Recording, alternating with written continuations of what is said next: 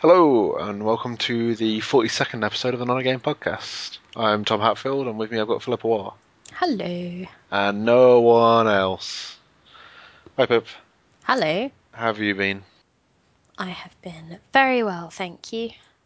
Been enjoying the nice weather, leaving the house, all manner of things. Wow, leaving the house. It's That's, been great. that's quite Well, impressive. leaving the house wasn't that great because I'd applied for a postal vote and that just hadn't materialized. So the ease and the not disrupting my schedule of the postal vote turned into having to go to the council offices in person and fill in my voting form in full view of anyone who happened to, wander through reception and then handing it back in. So, not ideal, but that's Yeah. better than losing it.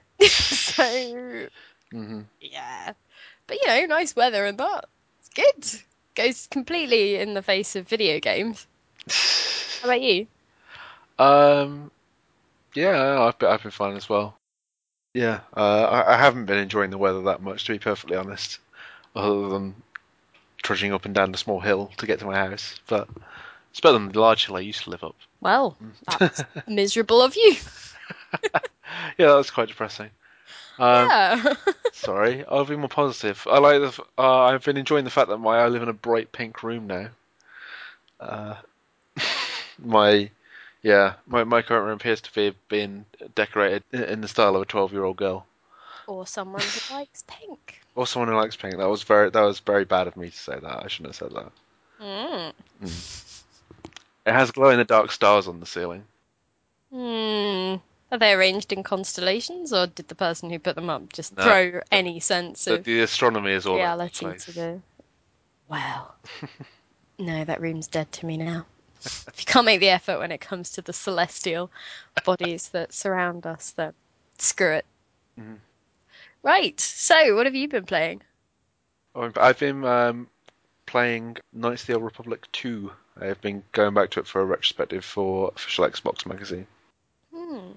which I've always found a really fascinating game. Hence why I pitched a retrospective about it. You don't have to write them about things you found boring the first time round. Because it's kind of like, I think someone described this to me, it might have been Chris, as it's the game of how Chris Avellone is too smart for Star Wars. Hmm. I really like the first KOTOR game. I enjoy a lot of BioWare games and those kind of RPGs, but it is kind of the collision of that and Star Wars' really, really black and white morality leads to the most ridiculous of all the like BioWare binary morality choices. There's literally a bit in KOTOR 1 where you're like given the choice between, oh hey, you can turn off this machine by pressing a button, or you can blow it up and ruin the oceans of this entire world. What do you think you should do? I see. And what did you do? I turned it off. I generally play the good guy in games. I see. I cannot identify with this at all. It really screws you over if you turn it off as well because you get kicked off the entire planet. Uh, Hmm. so it's like I don't know why this option is even here. Uh, Oh man. but whereas KOTOR 2 is all about shades of grey and it's all about being morally ambiguous, which you don't see a lot of in Star Wars because it's a very black and white setting, and that's what makes it really interesting. Like one of the first things you do um, is when you talk to people about the events of KOTOR 1, big Jedi Sith battle, they refer to it as the Jedi Civil War because they don't really see a difference. Two kind. They're just two kinds of weird religious not decided to beat the crap out of each other, um, and other interesting stuff like that. Really. Is there anything you haven't enjoyed going back to it? Well, because I'm looking at the Xbox version for XM, it means I haven't got the extremely good and the extremely thorough like fan patch and extended content thing, and it's a game that was made in a year by Obsidian, whose games are typically kind of buggy and rushed, and you can tell you can tell it has problems in that area. I mean, I've not had too many bug problems, but it was a game that like the ending was deeply rushed and unfinished, and just like the a lot of the RPG stuff, like if you um in Knights of the Old Republic 1, for instance, for example, all the items in the game and all the gear and stuff was all carefully placed by hand. They didn't have time to do that in this one, so everything's completely random, which doesn't work as well. Mm. Because with the kind of carefully crafted narrative game, the random loot element, the almost random Diablo-esque loot element doesn't really work as well. Mm. Um, and yeah, other things like that. And to be honest, the underlying system is a bit old and ropey. It's weird going back to that era before. I guess it was Mass Effect already, or around Mass Effect where those RPGs started putting more player control, a bit being less transparently pen and paper RPGs that are rolling virtual dice behind the scenes. Mm. Yeah, um, and often older and pen and paper RPGs that have design problems of their own, even when played with dice, not played by a computer pretending it's not actually rolling dice. Okay. Mm. Is there a pen and paper RPG of KOTOR? Yes, it was based on the D20 Star Wars. D20 is kind of like the basic system behind uh, the basic system behind well, it's still behind Dungeons and Dragons, but specifically it was behind Dungeons and Dragons Third Edition. Mm. You probably know this, but not everyone listening might. D and then a number denotes the kind of dice. So a D6 is your traditional dice. A D20 is the 20-sided dice. I have a lot of D8s for some reason. Um, but yeah, so the central idea of rolling a 20-sided dice and then adding or subtracting a modifier and all the maths involved with that was kind of released as an open source engine in the oh, in the 90s, I think it was. And loads of games were made with that system. Doesn't necessarily suit everything, Mm. which is why sometimes when you look in the skills and stuff in KOTOR, it does kind of feel like um, you know a fantasy RPG redressed as Star Wars. Although I guess that fits that better than any other it fits Star Wars better than any other sci-fi setting to do that. Mm. Um, Hmm. mm. I see. Because I haven't played either of the KOTOR games, so.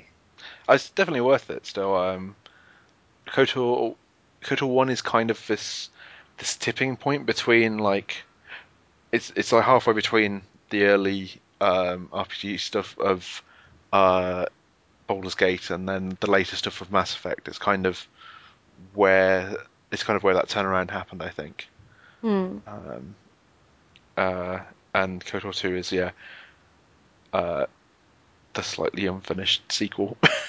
But it's also Okay. interesting because the first one is by BioWare and the second one is by Obsidian, and seeing their contrasting approaches to the same subject is also really cool.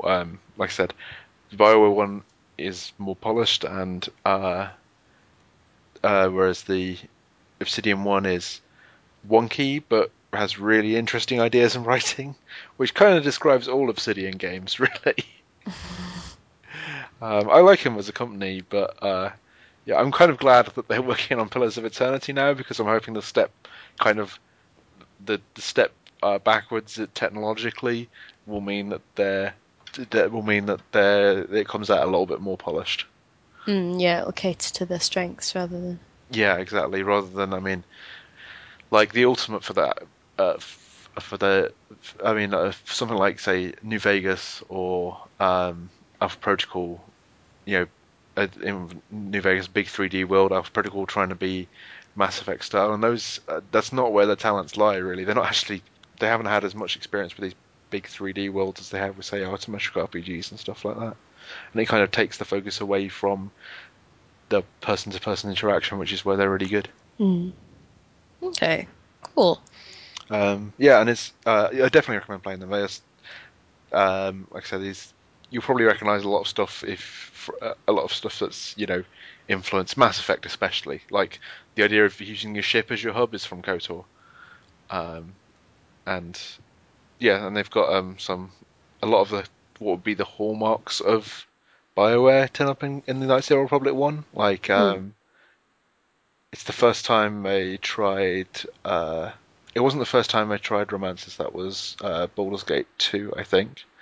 Um, but it was the first time they started thinking more about diversity. I was watching a talk from David Gator at GDC recently, where he talks about how that was the first time they did like when they first did romances in Baldur's Gate 1, Baldur's Gate 2.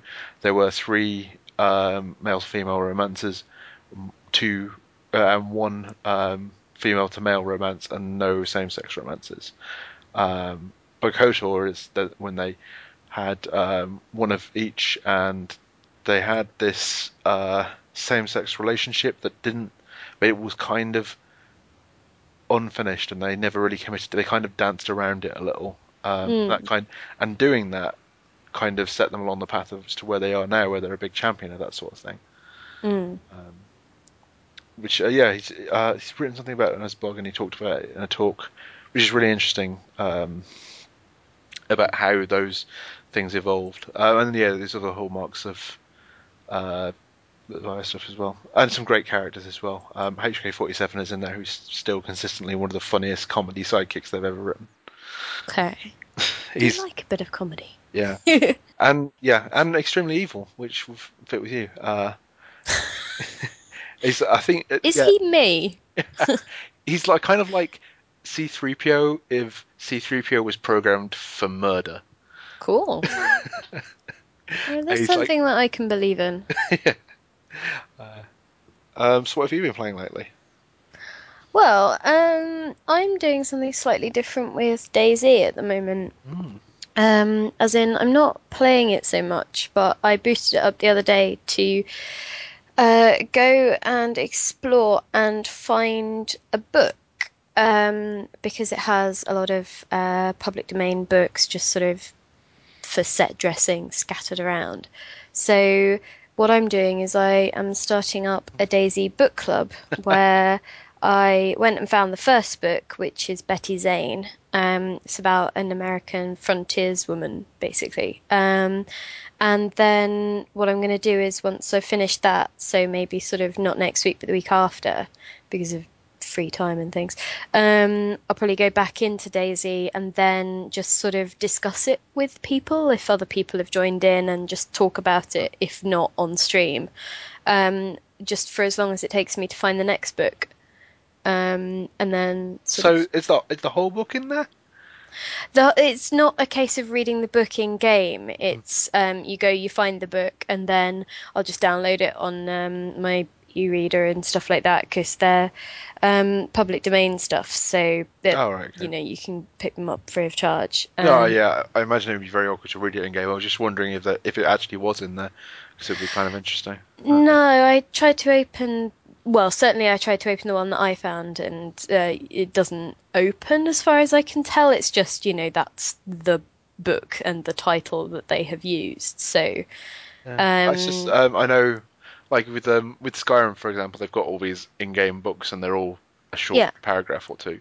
Because obviously, you're not going to sit down and read the whole thing. But I don't know. I just even though I doubt anyone would sit down and do that, it would be an interesting way to address the world. To just because if it's public domain, you don't have to write the whole damn thing yourself. You just dump the text in. Well, yeah, I mean, I thought that that could be interesting if it was in there, but I mean, the way that Daisy is structured, it would mean staying in one place for a long time and therefore putting yourself. I don't mind being at risk because I think that could be Yeah. interesting, Extreme reading. but at the same time, just the sort of the danger of starvation and thirst and things like that. You get a few paragraphs in and a few chapters in, sorry, and then you die because in game you're wasting away or whatever. So I figured that that actually could be interesting, although it took me quite a while to find the first book, and I bumped into somebody in game who was sort of talking to me a little bit, and just in the kind of I'm not going to shoot you kind of way, because he had a big old rifle. I was like, I'm gonna die, aren't I? And then because I hadn't found a book in a while, I said, "Have you seen any books?" And he was just like, "What?" Like that's not the question that he thought I'd be asking. And then so I tried to explain. I was like, "Look, I'm just trying to collect books. Like, have you seen any around the place?" And as I was walking away, I heard him call me a weirdo. Um, so that's a thing that I think that might well be how people think of this. But I mean, because these are the things that I mean. I know it's probably a throwaway kind of. We would like a cipher for the fact that people have existed here before, therefore we're going to insert something that is shorthand for culture, and that is classic novels or whatever. But I was interested in the fact that given that if you were actually living in that environment, obviously the along with all the other traditional structures, the entertainment sort of infrastructure would have broken down, and therefore those books would probably actually be insanely valuable just for their entertainment capacity, and you'd probably start to really treasure some of them. And so I was just interested in sort of actually thinking about that and thinking about what the culture available to you would be, and also the fact that only public domain things can survive an apocalypse. Yeah, I was going to say it's interesting because it kind of means that kind of gives it this weird implication that in Daisy no one actually came up with anything culturally new for for however long it is for public domain. Like, what is it, 75 years and the life of the artist? Yeah, so for 70 to 100 years, no wonder the whole society descended into anarchy. But I mean, yeah, and so the first book that I found is this thing about sort of exploring. Well, I'm not far into it at all, but it's the first chapter so far has been about people who go off to explore what they think is a wilderness, and there's some supremely dodgy politics, given that it was written quite a time ago, and yeah. Yeah, I Um, guess you've got to be careful about that. well, but at the same time, it's still a kind of an interesting Hmm. thing to have as the first book, given that I've just deposited myself into a strange video game land, and Yeah. it's there's a hostility to the surroundings and things like that. So yeah, and it did make me wonder how much they'd actually thought about which books to include, because I think there has been some thought there, but I think, just in terms of maybe just even going down a list and saying that one, that one, that one, that one, I don't know how deep any consideration would be. But yeah, so that's been interesting. I'm going to have to try and come up with maybe some rules to it because I know that the New Testament and stuff are in there, and I think there's a couple of books in other languages. Like I think it's got 20,000 Leagues Under the Sea, but I think it's got it in French. You're really, at this So, point, you're kind of like reenacting the plot of the Book of Eli. You're gonna go hunt down the last copy of the Bible. but yeah, so I don't know. I was just interested in that idea of experiencing that world in a slightly different way, and um, trying to sort of engage with it on maybe its own terms, or on terms that perhaps weren't particularly thought out but exist and are important to me. Yeah, no, it's interesting. I don't know. I haven't actually played Daisy, the standalone. I might do it in the future, but I was kind of waiting for it to be a little bit more developed. Um, but I like it, those sort of big, empty, wander around games. It always feels like you really need to set your own objective, and if it's something a little bit weird, like Hunting for Books is, then all the better. Well, this kind of it has its roots in. Do you remember how Craig kidnapped my friend Matt? I never Um, forget. I, as part of that, because he seemed quite interested in the books that I had picked up just while I was faffing about, I actually tried to barter for Matt's return using Middlemarch. Um, but it kind of, I guess it flagged up books in a weirdly important way just because it was all I had to hand Mm, in terms of something to offer.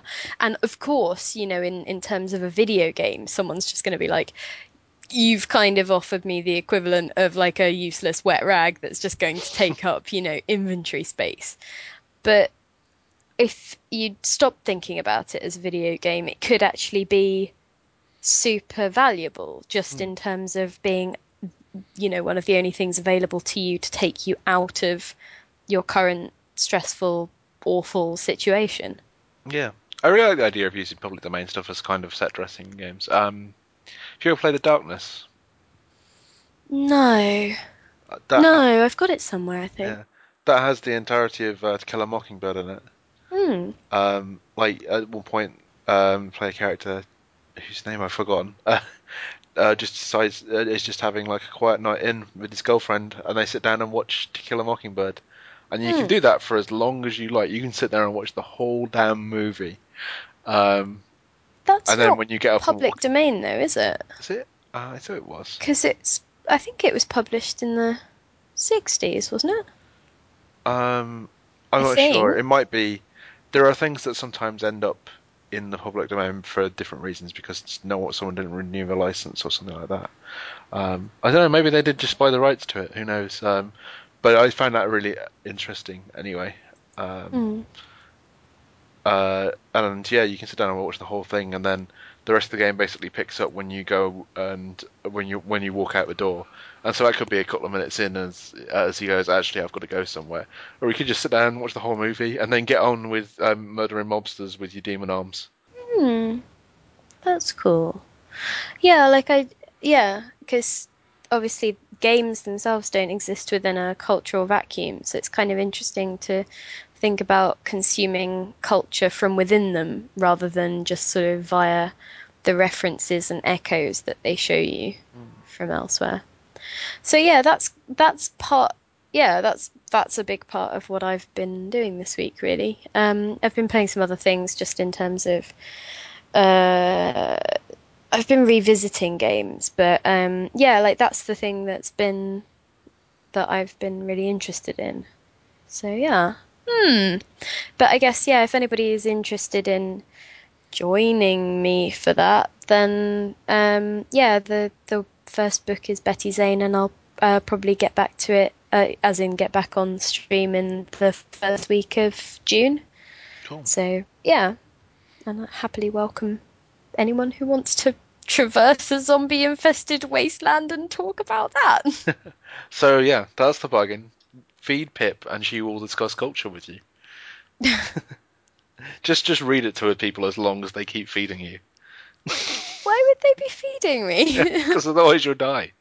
Oh yeah, In the no. game, not in real life. That's although I suppose if they want to bring you ice cream or whatever.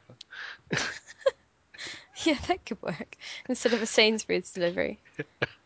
Um, anyway, yeah, so that's what I've been doing.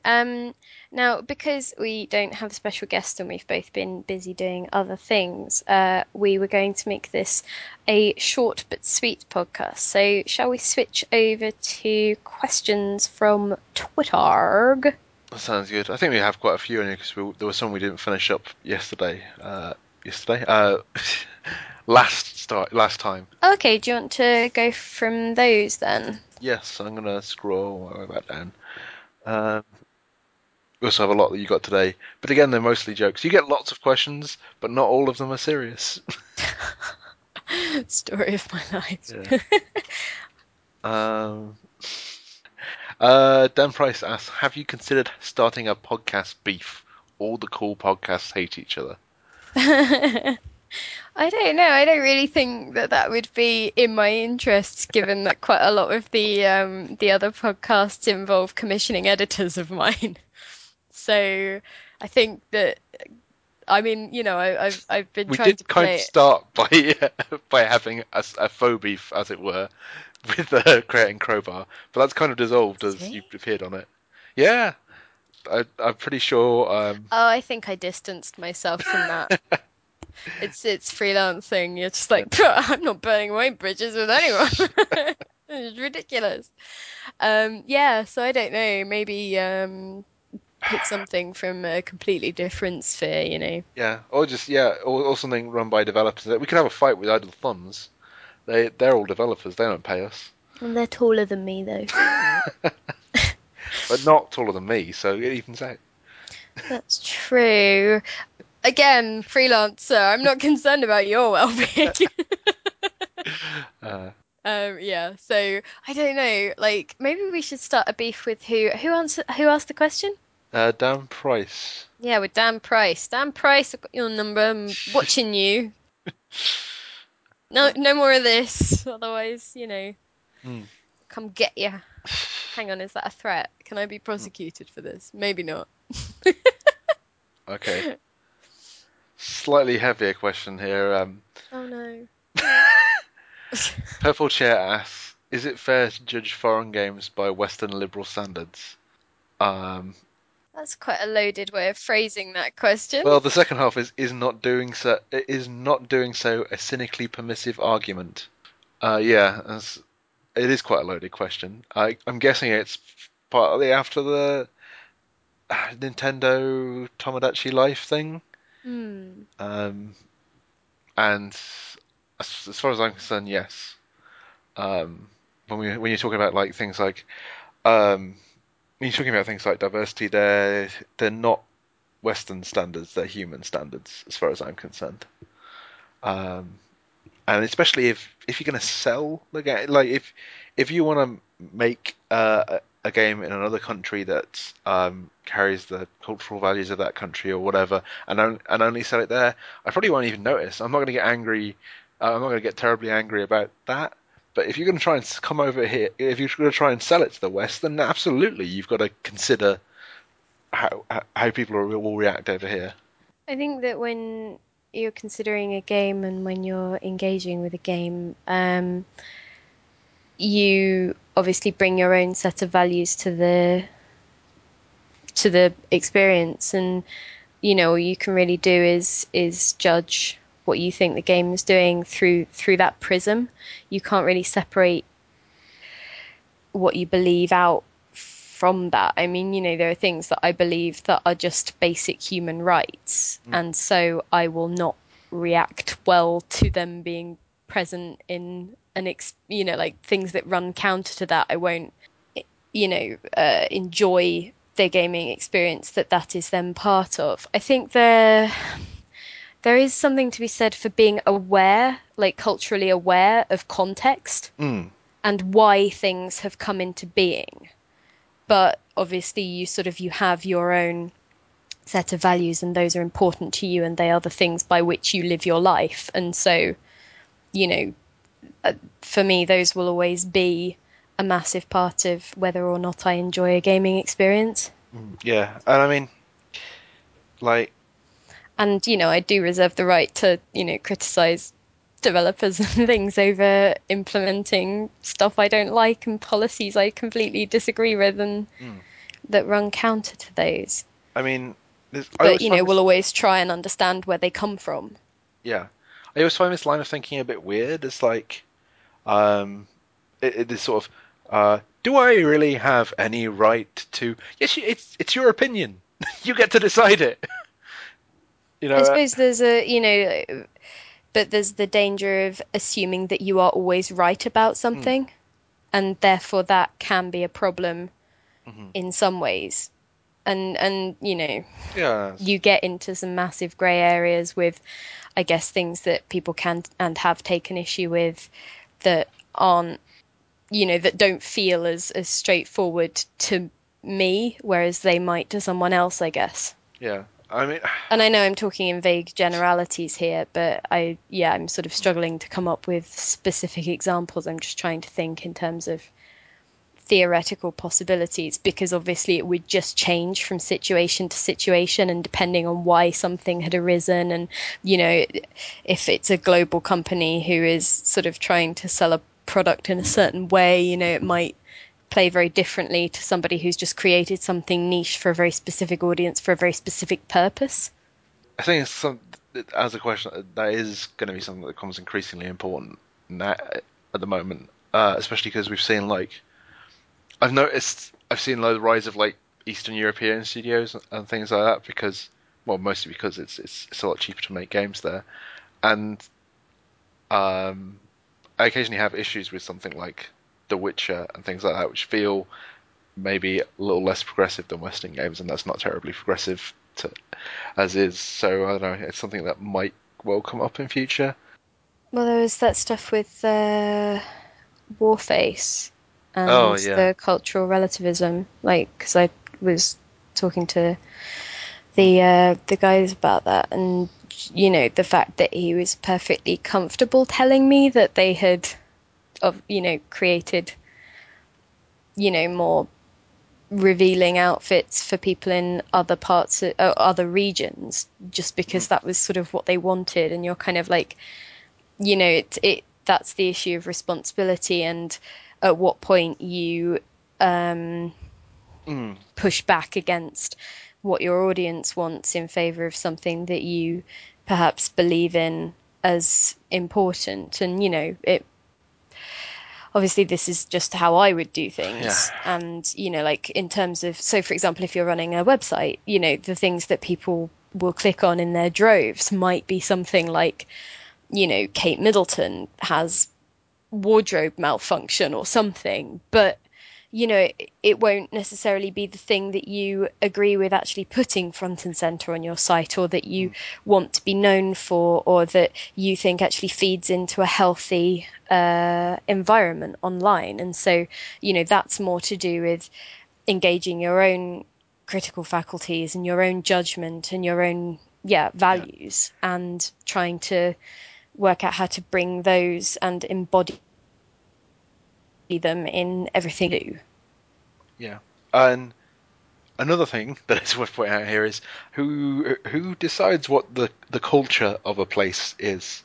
I mean, if you think a place is if you think some other country has does not have liberal values, I'm sure there are people there that do, and they probably aren't happy about the current situation. So yeah, think about who's defining what a culture is. In that case, anyway, And so, that's it all just leads back to judge each situation on its merits, and, try and keep in mind what you believe and why you believe it, and sort of, question that as much as you can, just to make sure that you still hold those values or understand why you do. But yeah, uh okay. I don't know if that was helpful. The last one that isn't people teasing Ben is the one we actually tried to answer at the end of the last podcast, but it got mangled as I had some internet troubles. Which is Stephen Lambert asking, "What animal would you most like to hunt in Far Cry 4, and what would you make from its bits?" I think I decided that I was going to hunt a badger and make some spats out of it, because just to annoy Craig, really, just to troll him for his ridiculous opinions about foxes in a previous week. Yeah. So, yeah. Hmm. It's set in the Himalayas, isn't it? I don't even know what would be there. I'm quite happy to hunt all things. I quite like to hunt birds actually, because I've been in so many games where I've seen a bird fly past and I've tried to shoot it and nothing has happened. So I I would actually, accidentally killed some hawks in Guild Wars 2 the other day and felt really dreadful about it. Felt like a monster. So I don't advise it. okay. So maybe I don't know. Maybe the ability to shoot a parrot out the sky and then dress myself in its feathers. I don't know Mm. what you make with it though, because Far Cry has a very strange concept of crafting. Uh, Mm. I mean, like I kind of love the implications that has for the world. Like you know that anyone who has over £1,000 in Far Cry has killed 3 dingoes. That's the only way they can do it. So yeah, maybe I don't know. Kill a parrot to upgrade my credit card. I see. I was actually yeah. Although considering how all Ubisoft games are kind of merging into one, it would be quite amusing to me to just find the just ridiculous hunting games that are in both Far Cry and Assassin's Creed Black Flag in something like Watch Dogs. That's what the dogs are for. Oh. Building a cell phone cover. I don't know. I think I just have to find the sweet spot of animals that I am fine with killing in a digital environment, because sometimes I'll just find myself with odd pang of conscience, or suddenly I've identified with an animal and gone, oh no, I have to kill it. Oh, this is dreadful. Again, So, Pip, you are a person who literally collect. Who earlier in our podcast talked about how you collect things from the people you've killed, well, yeah, I mean that's fine. That's people. and That's also not how you like led all puppies your or badger anything. cubs to their deaths.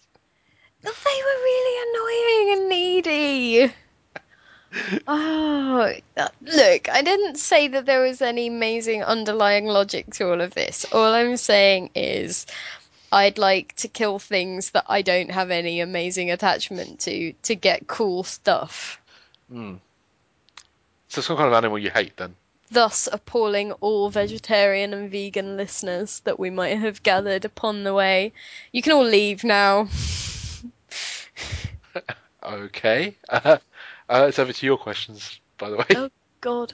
Okay, cool. So we have a question from Ed Stern. He's got several actually. Uh, we should have a jingle for this. Questions from Ed.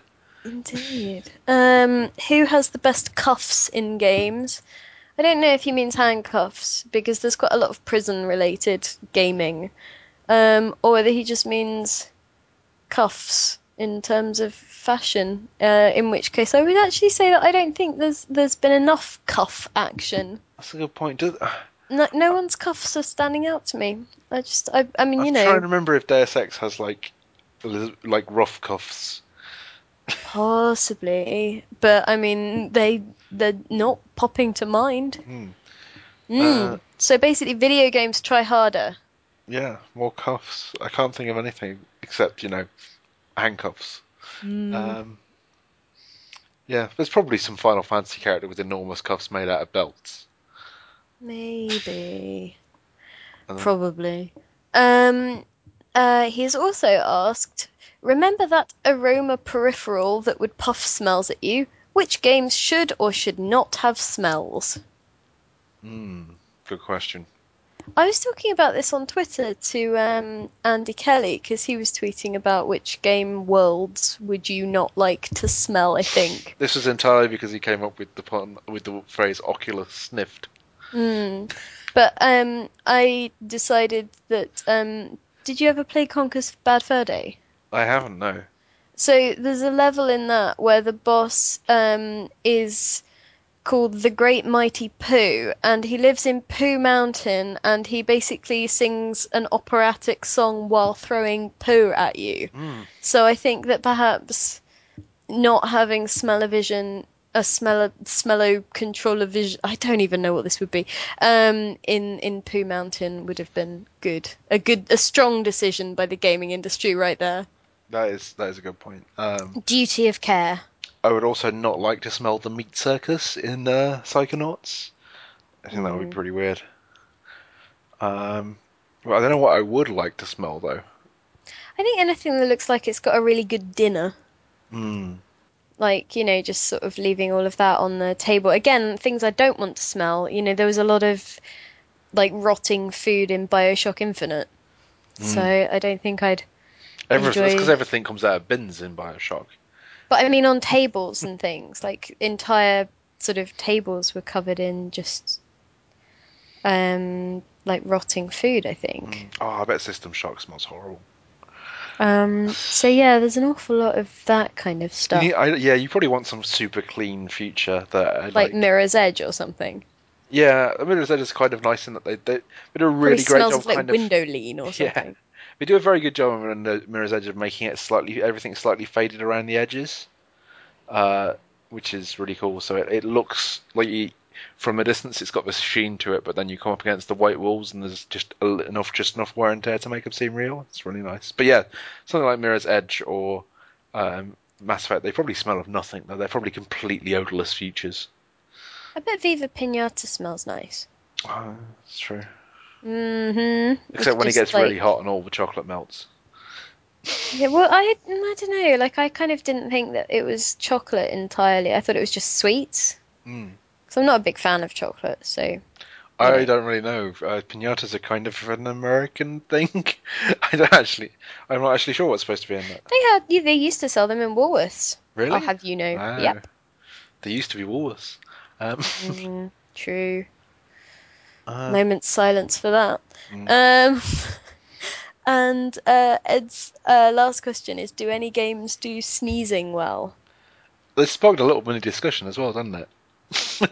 Yeah, a bit. Between him and Rose Fleetwood. I can't think of anyone doing sneezing. Well, Joe was pointing out that, like, human touches make a difference, and I wrote a thing for PC Gamer a while back about idle animations Mm, and how those are sort of key in imbuing personality or sort of humanness to characters. I think there's not a lot of good blocking in games. At least I don't know if that's the term that everyone uses, but that's one that I was taught at Holden Theatre, which is the motions you go through while you're talking to while you're acting out a scene.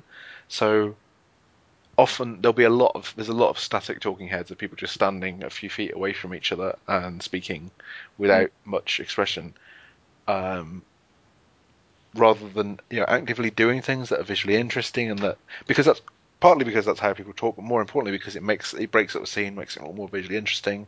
I think that's part of why I really like um, Naughty Dog are very good at that, and the Mass Effect games are really good as well. Of like having someone just doing something in the scene, like someone will be fixing themselves a drink or fiddling with their camera, or um, I mean, Mass Effect 3 is fantastic at it because it opens with like an interactive walk and talk, so the whole thing's happening.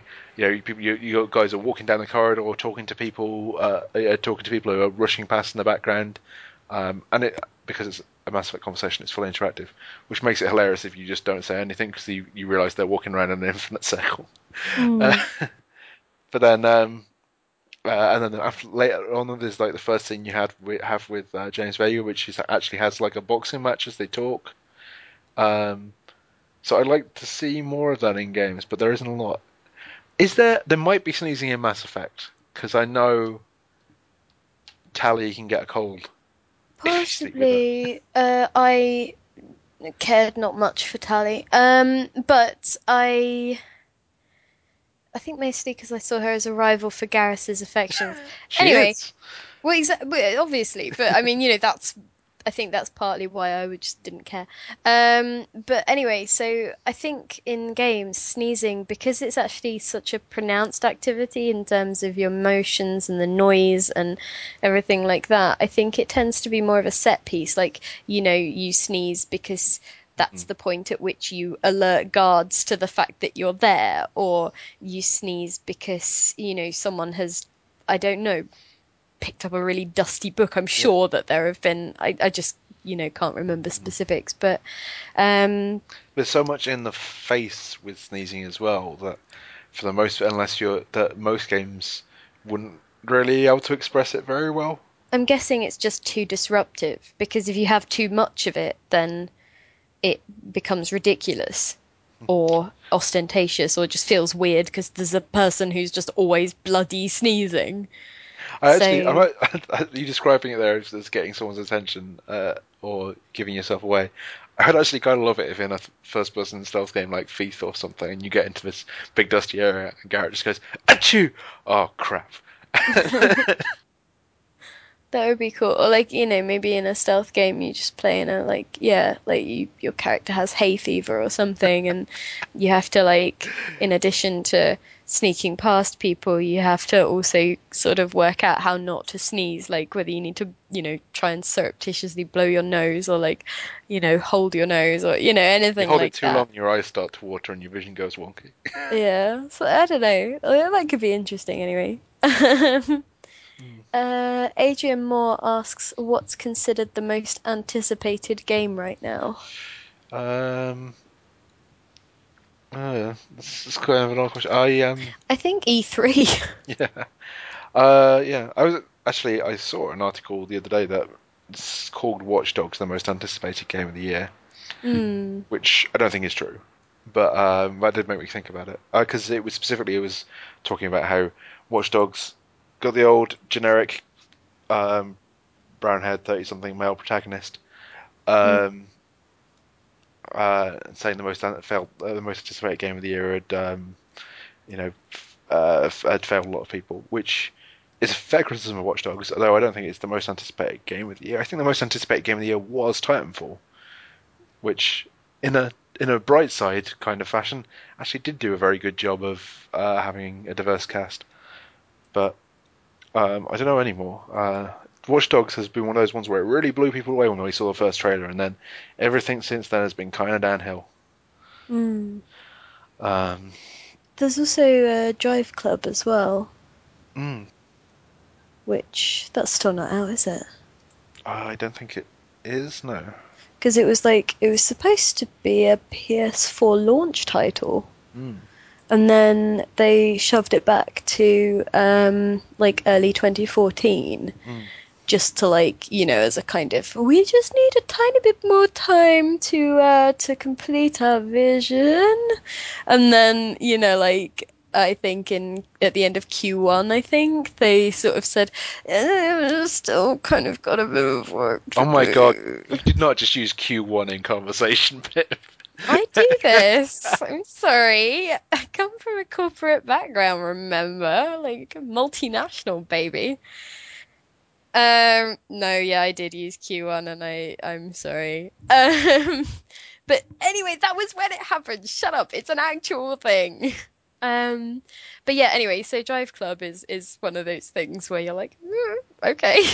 Yeah, That's I mean, kind of to be honest, I'd rather they delayed promising. it than rushed it out. So, So yeah, there's that as well. I don't know. In terms of what I'm looking forward to, yeah, I suspect there will be big things announced at E3 out for November. Maybe a few of them delayed till March next year. That Is new Batman this year as well? Batman is this year, so I Yeah. am looking forward to that. That's probably the thing I'm most looking forward to right now. Mm. Um, So yeah. I think, yeah, those things they've stuck in my mind for sure as things that I've had to keep an eye on and stuff like that. So, ask us again in a month, and we'll probably have completely different answers. yeah, so, yeah, like, I guess, yeah, after E3, we shall continue this discussion. Yeah, what else, did we get in the mailbox? We've got Anne Scansel for his fantastic questions. What, how much wood would a woodchuck chuck if a woodchuck could play video games? I feel like that would be one of those iPhone games, like one of those infuriating, like high score, thumb breaking, Hmm. There's probably a whatever kind Flappy of. Woodchuck out there. There might be. So yeah, I don't know. Like he would chuck a certain amount of wood, and then you would spend the rest of your life trying to get him to do more than that, Hmm. and only managing to achieve it every now and again, and that would just be enough to keep you coming back. Hmm. That's my answer. But you can unlock more wood for um, $1. You can unlock different types of wood. Yeah.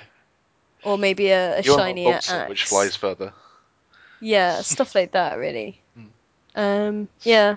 So yeah, the answer is it depends how much he pays in microtransactions. Hmm.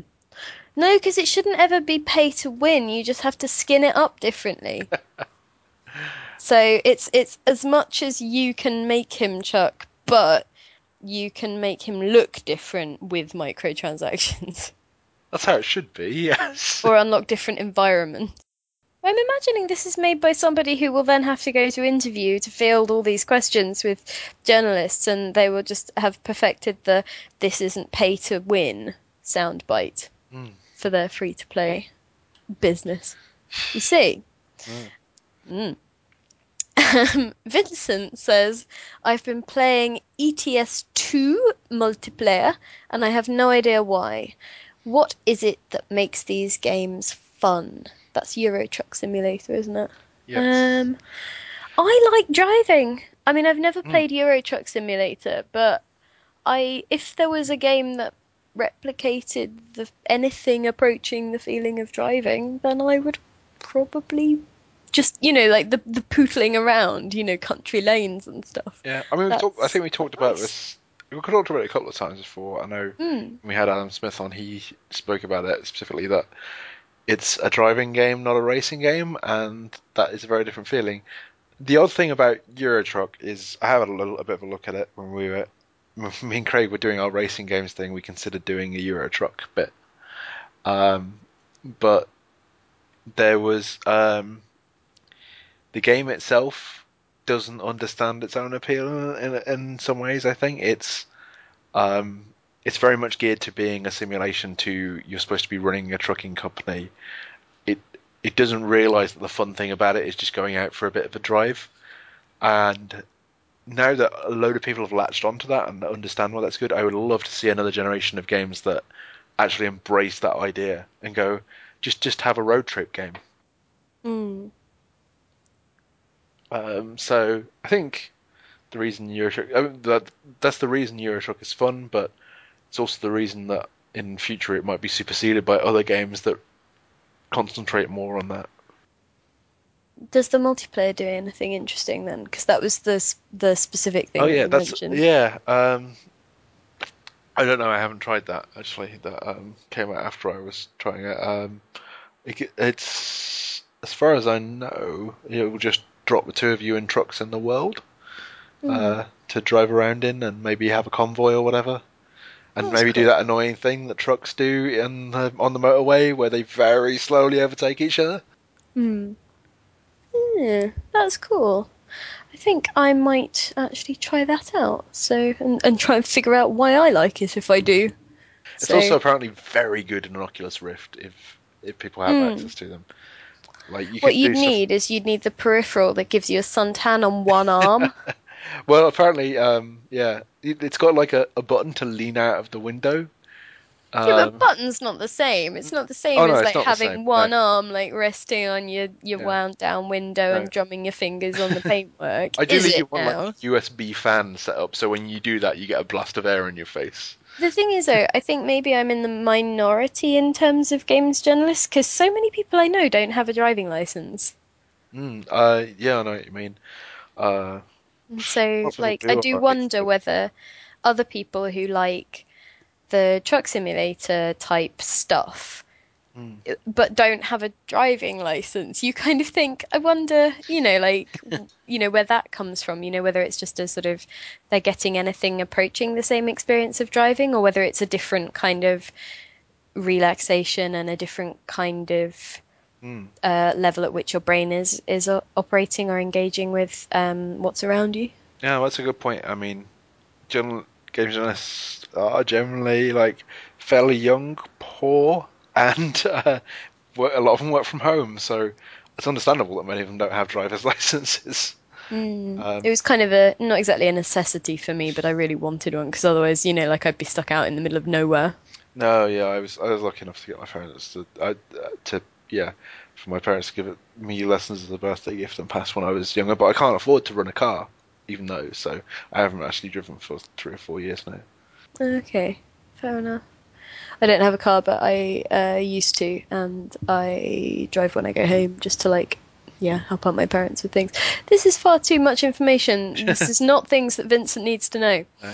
But actually, Um, I used to really love driving around the city centre at night, even though I wasn't like roaring along country roads or anything like that. It was when because I was the only one of my friends to have it, only one or two of my friends had a driver's license. Like if we went to someone's house or whatever, I'd drive everyone home and then drive back in the middle of the night with the windows down.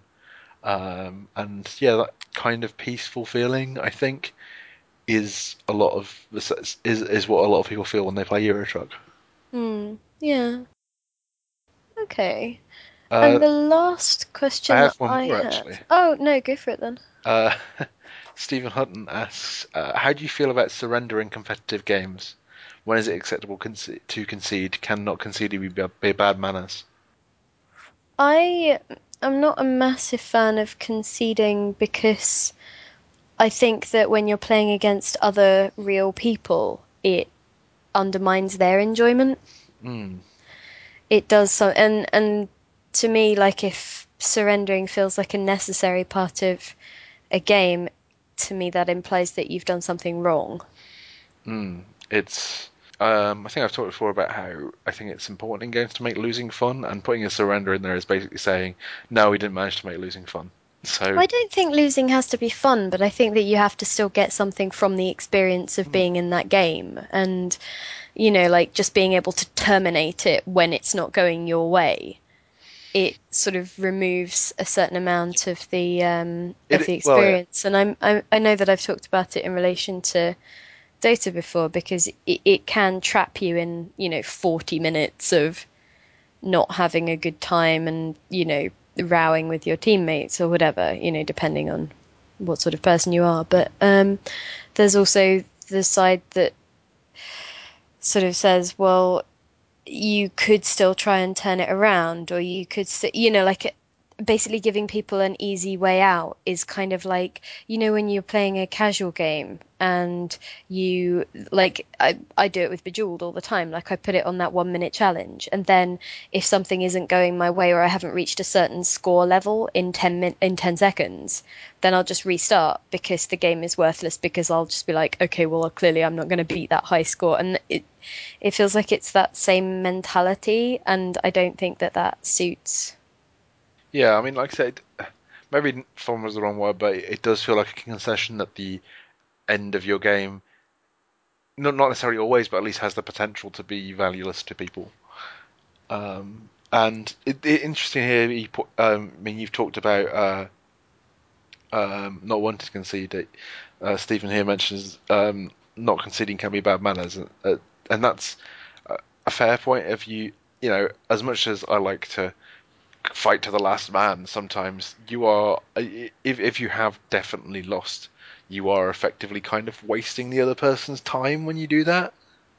It's Uh, weird though because the manners thing cuts both ways. Because if you decide not to, like if you're in a situation where you could surrender and you decide not to, but then you get to the end of the game and the enemy team won't let it end and they're just being dicks, you're kind of like, I fulfilled what I feel is my end of the contract and now you're just dicking about. So, you know, I, I think there are certainly problems with it, and there are situations where you just feel like, no, I really wish there was a surrender button. But I think that I'm looking at this and thinking about Dota. Obviously, there are going to be obviously many different types of games where it could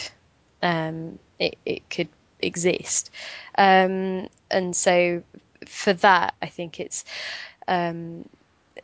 not a good thing to have because I feel like you learn less. I feel like it encourages that sort of flippancy and bad behavior, that kind of stuff. But actually, thinking about it in Hearthstone, I'm glad that the concede button exists because you can actually mathematically work out that you are done.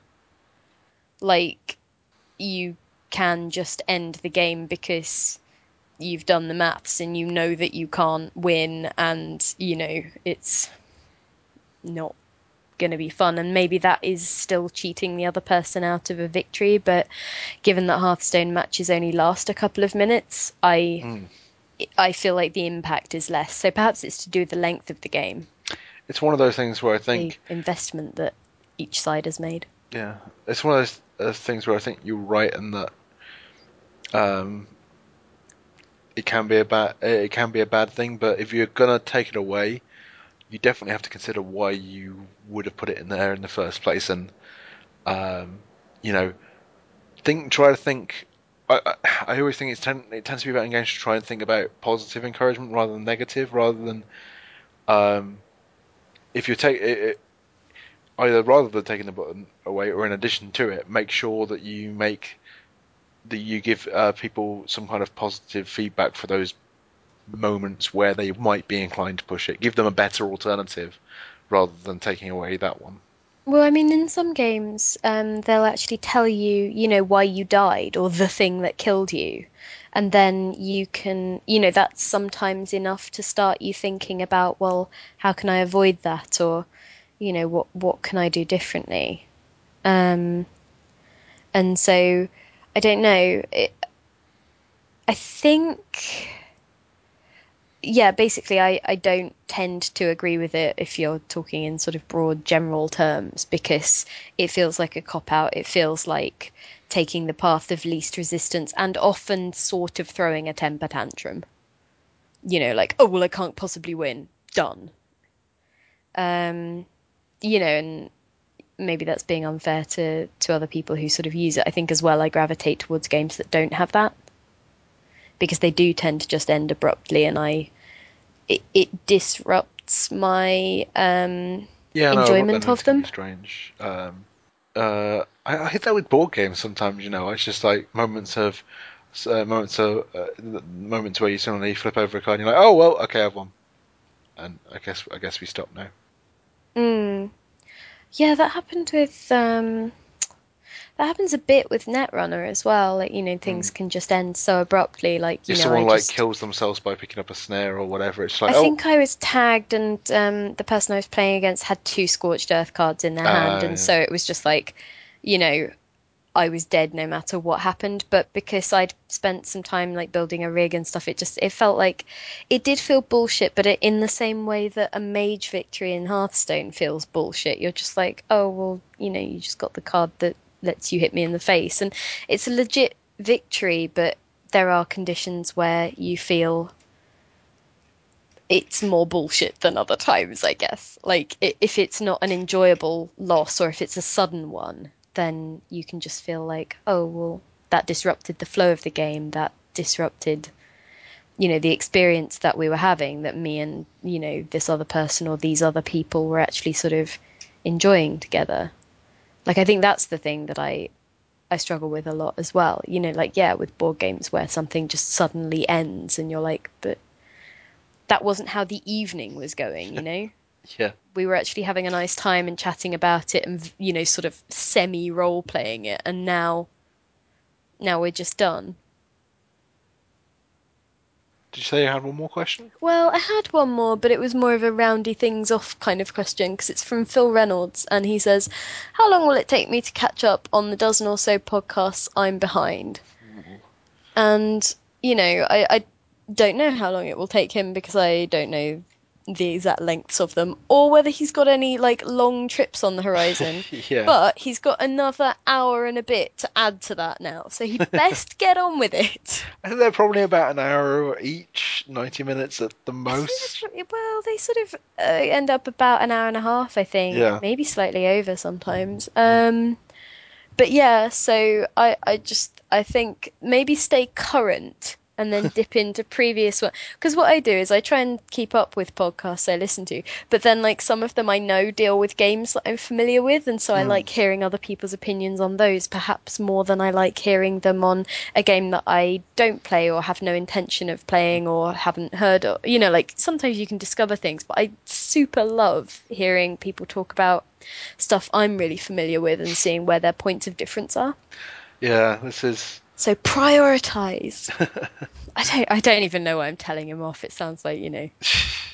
Yeah, no, I know what you mean. Though, to be honest, we've never been terribly topical as a podcast. Like, No. we don't really talk about what's in the news very often unless someone asks a question about it. And No, well, to be fair, you're playing KOTOR 2 and I'm yeah, playing bloody Daisy, which is.